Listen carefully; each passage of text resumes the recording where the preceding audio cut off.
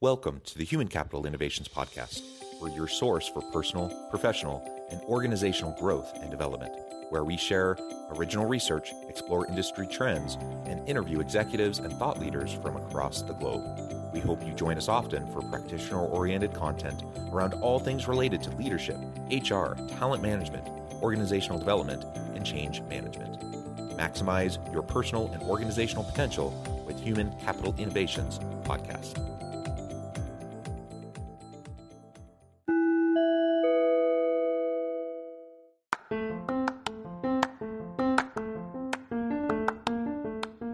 Do you enjoy the Human Capital Innovations Podcast? Enjoy ad-free listening by going to the Patreon page, and please consider contributing even at the producer or sponsorship level. And please leave a review. Thank you for your support.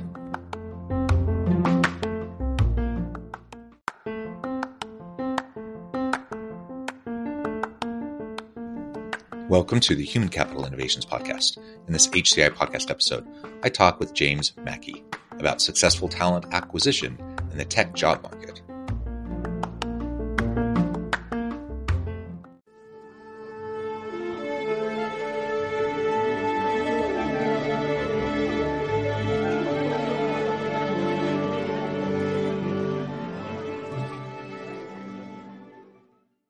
James Mackey, welcome to the Human Capital Innovations Podcast. Thanks for having me. Appreciate the opportunity to be here. Yeah, it's a pleasure to be with you. You're joining us from Virginia. I'm south of Salt Lake City in Utah. We've been preparing for this recording for a long time, and it's great to finally be able to get together and have this nice conversation. Today, we're going to be talking about successful talent acquisition in the tech job market.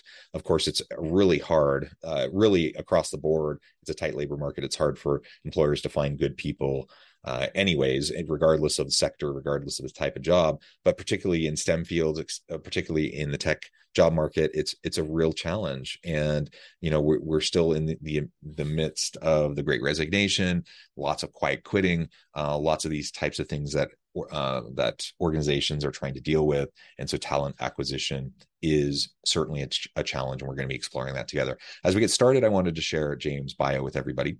James Mackey is the CEO of Secure Vision. Since 2015, Secure Vision has partnered with over 140 VC-backed tech companies, ranging from growth stage to enterprise clients, to recruit talent in every department. James is passionate about building talent acquisition solutions that align with real business outcomes and ending a seemingly endless cycle of frustration that most leaders experience with hiring. And I agree. I think most do experience that, and it's incredibly frustrating, and it's an incredibly difficult situation. With that said, as a little brief introduction, anything else you would like to share with listeners by way of your background or personal context before we dive on into the broader dialogue today?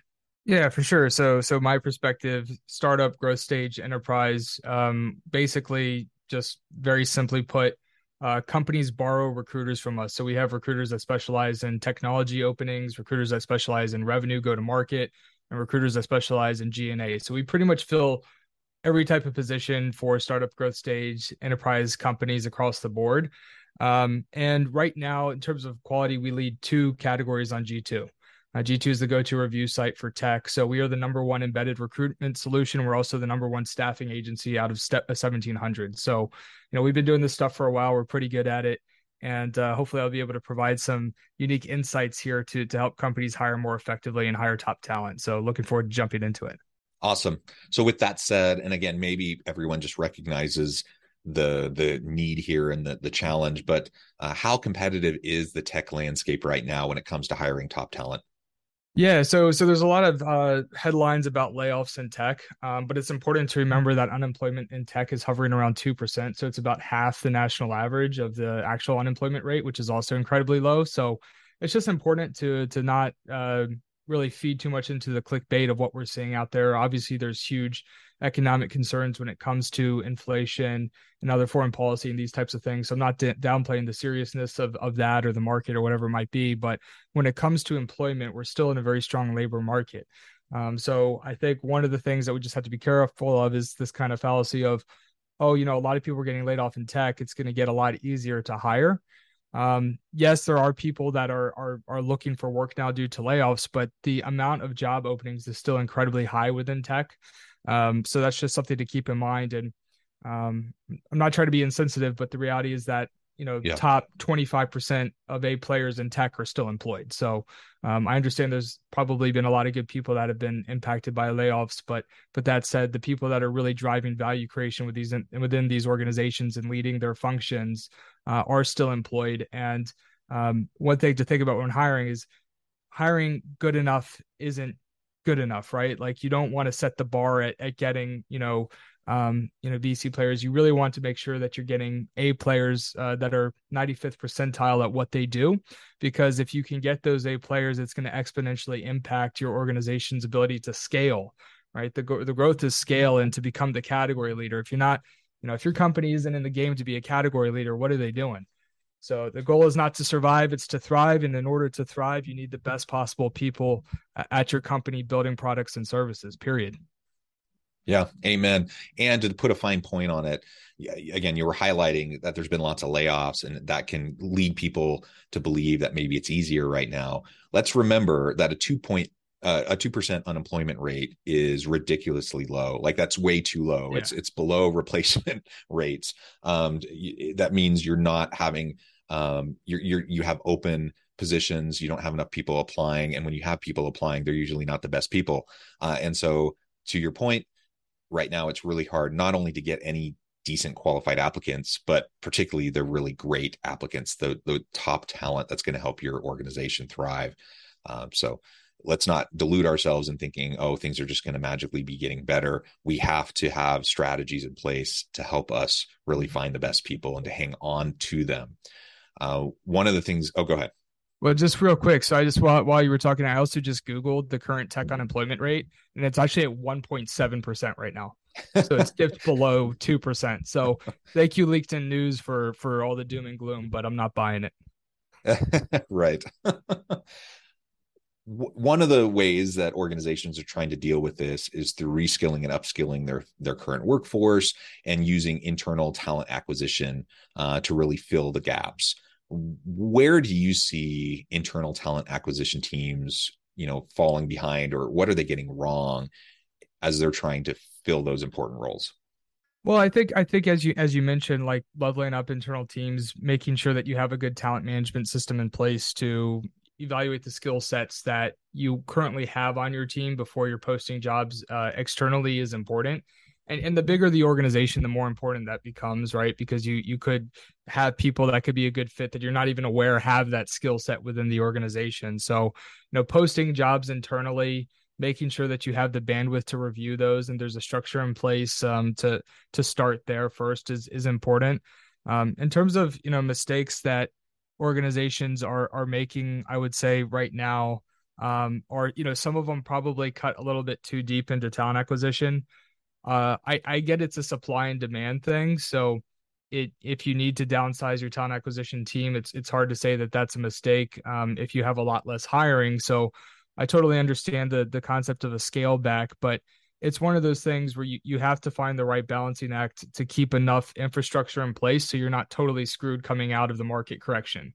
Because what we saw, a couple of years ago when COVID hit is companies had to make deep cuts, right?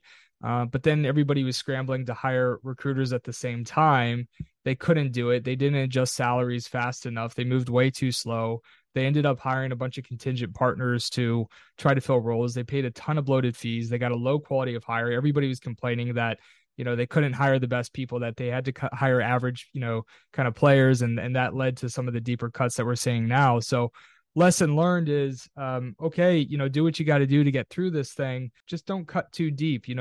It's easy to look at, a lot of P&L owners and finance leaders look at recruitment as a cost center. And I get that it's not directly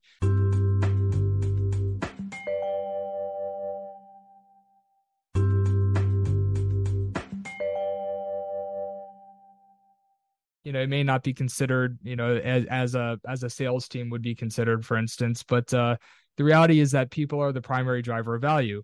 So if you don't have a system in place to recruit top talent, you're really shooting yourself in the foot. And again, that's going to have a direct correlation to your growth and success as a company. So I don't think we should be cutting too deep, right? You need to be ready to ramp back up. And the other thing is that I think sometimes companies forget, like, you're gonna have backfill hires. in any market. So if you're a 500 person company with whatever attrition rate, right, whether it be 10, 20% or whatever it is, a 500 person company, a 10% attrition rate is at least 50 hires, right? So you got to backfill those hires and you got to make sure it's with quality people. Now, attrition rates can change a little bit in a down market, but if you go through layoffs, well, people are going to start to feel unstable about their job. So your attrition is probably going to go up. So, if you can avoid layoffs, your attrition probably is going to be consistent or maybe even a little bit lower during a down market. Because if people feel that it's a stable environment, they're less likely to move. They're going to have a lot of conversations just in case, but they're probably not going to leave you. But if you do a round of cuts, then everybody's going to be thinking to themselves, all right, I got to start having Yep. conversations, right? Because I don't know about stability. So I People are think looking to people jump off the sinking ship at that point. exactly. So like you have to think about the potential increase to your attrition rate if you go through layoffs and make sure that you have the right talent organization in place to make sure you're backfilling those roles with fresh, new A players that can come to the organization with a lot of passion about solving the problems and challenges that you have. So just some things to think about and what I'm seeing right now and what I saw during COVID too. I mean, it's kind of it's not as bad this time around, but we're still seeing some of the same trends there in terms of mistakes. Yeah, absolutely. And coming back to what you were saying just a minute ago about the internal talent acquisition teams, just to put a fine point on it and to really emphasize how important it is to know the skills, the competencies and capabilities of your people and where you currently stand. Organizations are notoriously bad at this.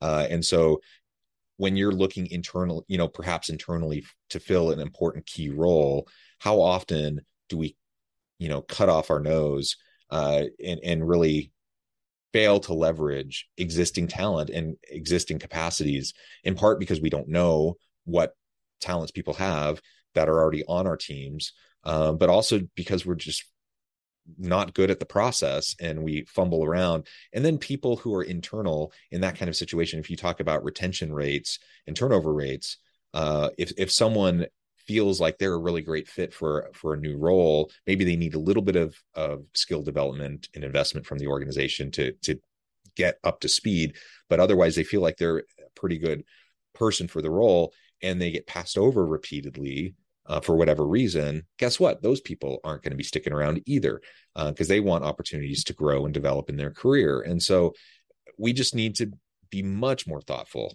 in our organizations and thinking about the entire talent pipeline, both from an external and an internal perspective. For sure. And I think too, like the larger an organization is, the more L&D and onboarding and process and structure they should have. It doesn't mean that they always do, but they're hopefully going to be in a better position to train people up on new positions. The one thing that I will say is the smaller the organization, you have to be careful with that too, because you need experts that can drive outcomes. And sometimes it's worth potentially losing somebody that's on the team existing than putting them in a role where they're not going to be able to drive excellent results. So I don't think retention is the number one thing in talent, right? I think results are. And I think, we go to companies, they're not families. They shouldn't be, I think it's manipulative when leaders refer to employees as family because they're not. It's a company's, it should be viewed as a high performing team. And just like a basketball team or a baseball team, you have to earn your spot on that team. And that's how we should be running organizations. And we should be transparent about that. So anyways, like I do think that there almost is an overemphasis on retention. I think that some of the emphasis that's put on retention should be focused on onboarding.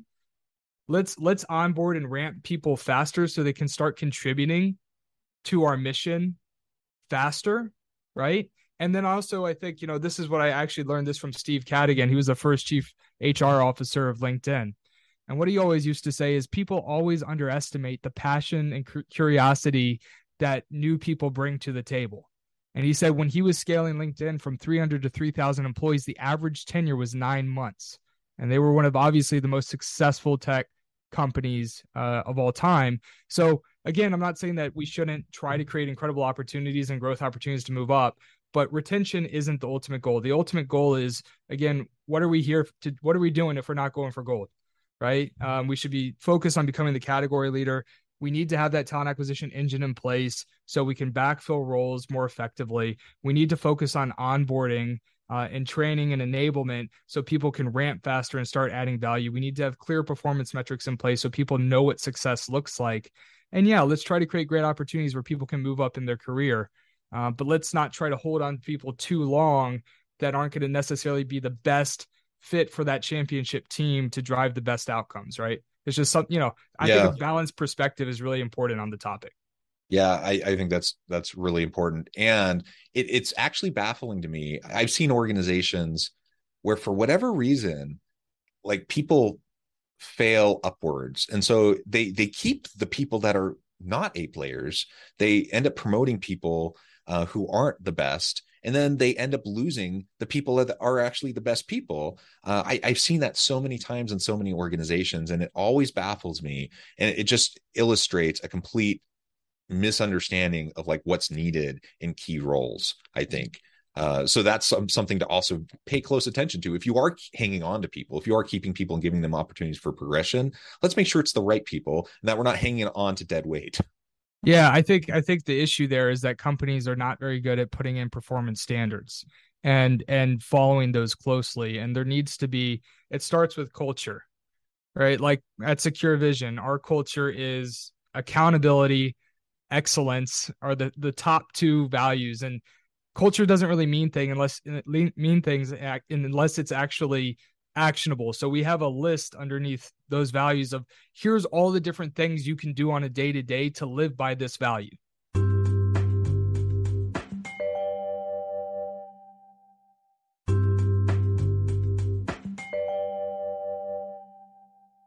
Culture should be actions, not just words that you post on a wall or in a Google sheet that's forgotten about.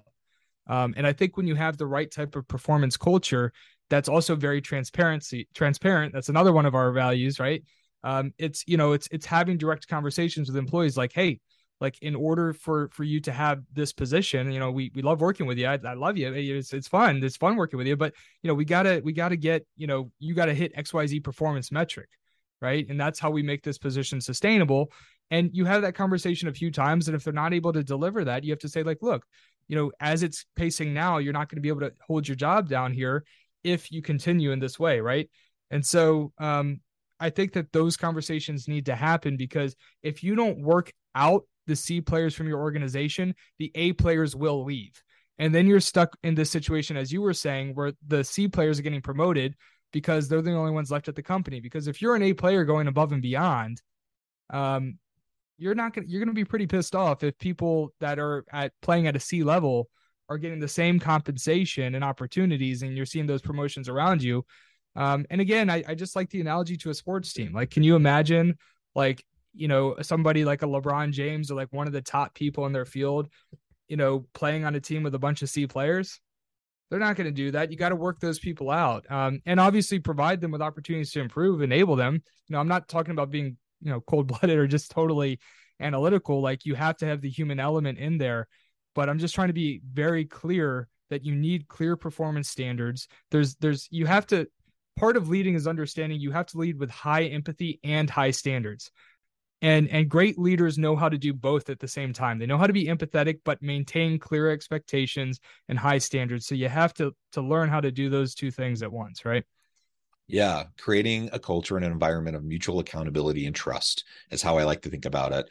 That means you have high standards, high expectations, you support your people in achieving those high expectations and fulfilling those standards, but you also don't compromise on those standards. And you just hold each other mutually accountable. Through doing that, you develop better, meaningful relationships and trusting relationships, more supportive relationships. The two can and should go hand in hand. And it's not like two sides of a coin. It's not, we don't want to think about this from a false dichotomy kind of standpoint. They really should be mutually reinforcing to each other. Good You point, talked a John. little, yeah, you talked a little bit about what you do at Secure Vision. I'm wondering if you can describe a little bit more, what's an RPO style staffing and recruiting agency and what makes it different than other approaches? Yeah, for sure. So RPO is just a fancy way of saying companies borrow recruiters from us. So, recruitment process outsourcing. What the hell does that really mean? Nobody knows what it means. I don't know why the industry is called that. It's silly.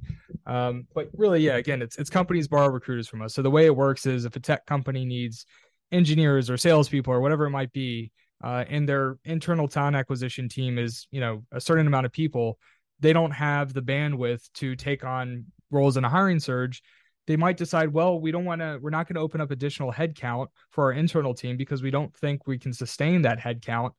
But we don't want to work with contingent firms because we don't want to pay 30 grand or more for a hire to get, a crappy experience from a vendor that, their recruiters working with 10 other customers at the same time. So they can essentially borrow our recruiters who act as internal employees, but who aren't, and they can scale us up or down on demand. So that's the value add of RPO, is you get the value of an internal recruiter that really starts to understand your business and how to sell it to candidates, right? But you get the flexibility of being able to scale us up or down quickly. And so that's why this model, RPO, or borrow a recruiter, has double-digit growth year over year on a macro level globally. But why companies like Secure Vision that are a little bit more niche focused on tech are growing in triple digits year over year, and getting pretty cool valuations too, because it's recurring revenue. So that's the value. The other big thing too is like on the contingent side, the fees are like 30 grand. Your average cost per hire through an RPO is like 5 grand. If you have, let's say a recruiter at, X amount per month, if they're doing several hires, you're looking at a much lower cost per hire. So you're getting much better quality, lower cost per hire. And that's why that model is growing. So part of our mission, we have 2 missions, but they're intertwined, is we're going to become the category leader in tech. We're arguably already the highest quality. And my goal is in the next 2 years for us to be the biggest in tech. And part of that mission is we want to educate the tech industry that this is the best model for recruitment on the agency side. So we want the tech industry to adapt this as the preferred model for agency recruiting. And right now it's still on the contingent side, but that's not because people love contingent. It's just because they don't know about the borrow a recruiter model. So a lot of the times when we're talking with executives, we say like, they're like, oh, we've only done contingent. I'm like, well, why don't you just borrow some folks from us and do it that way? And they're like, oh my God, I never heard of that. That sounds so cool. Right. So it's one of those things where it's just an education thing, and it's starting to become a little bit more common. But, I think over the next couple of years, a lot more companies and executives are going to be familiar with it. Yeah, it really is cool. And it's like a no-brainer. Once you kind of get outside of yourself and look at it with a fresh lens, you're like, oh, of course, why wouldn't we do this? Yeah. So yeah, wonderful. You're doing great things there. Well, James, this has just been a great, fascinating conversation. I know at the time I'm going to have to let you go here in just a few minutes. Before we wrap things up for today, I wanted to give you a chance to share with my audience how they can connect with you, find out more about your work, your team, and then give us the final word on the topic for today. Yeah, for sure. So you can find me at James Mackey on LinkedIn, James Mackey Secure Vision. If I post a lot of content about recruiting, scaling companies. You can also follow my podcasts. One is Talent Acquisition Trends and Strategy. You can find that on LinkedIn as well. And I have another podcast called Scale by Design, where we host venture capital leaders to discuss fundraising strategies along with everything from recruiting to scaling companies. So you can find us there. And my company, Secure Vision, you can find us on our website at securevision.io.com. Or excuse me, not .com anymore. It was .com. Securevision.io, excuse me. And final word of the day, I'm not really sure. I hope I was able to add value in the conversation. But if you have any follow-up questions, just shoot me a direct message on LinkedIn. I'm happy to help. Thank you. Wonderful, James. Thank you so much. It's been a real pleasure. I encourage listeners to reach out, get connected, find out more about what James and his team can do for you. I love this model. I love your approach. And as always, I hope everyone can stay healthy and safe, that you can find meaning and purpose at work each and every day. And I hope you all have a great week. Do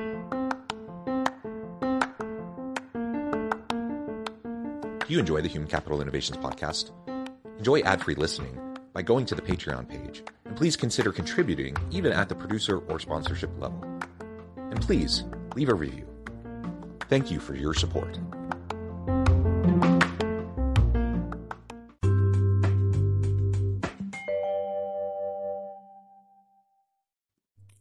Thanks again for joining us for this episode of the Human Capital Innovations podcast. I hope you stay healthy and safe and that you have a great week.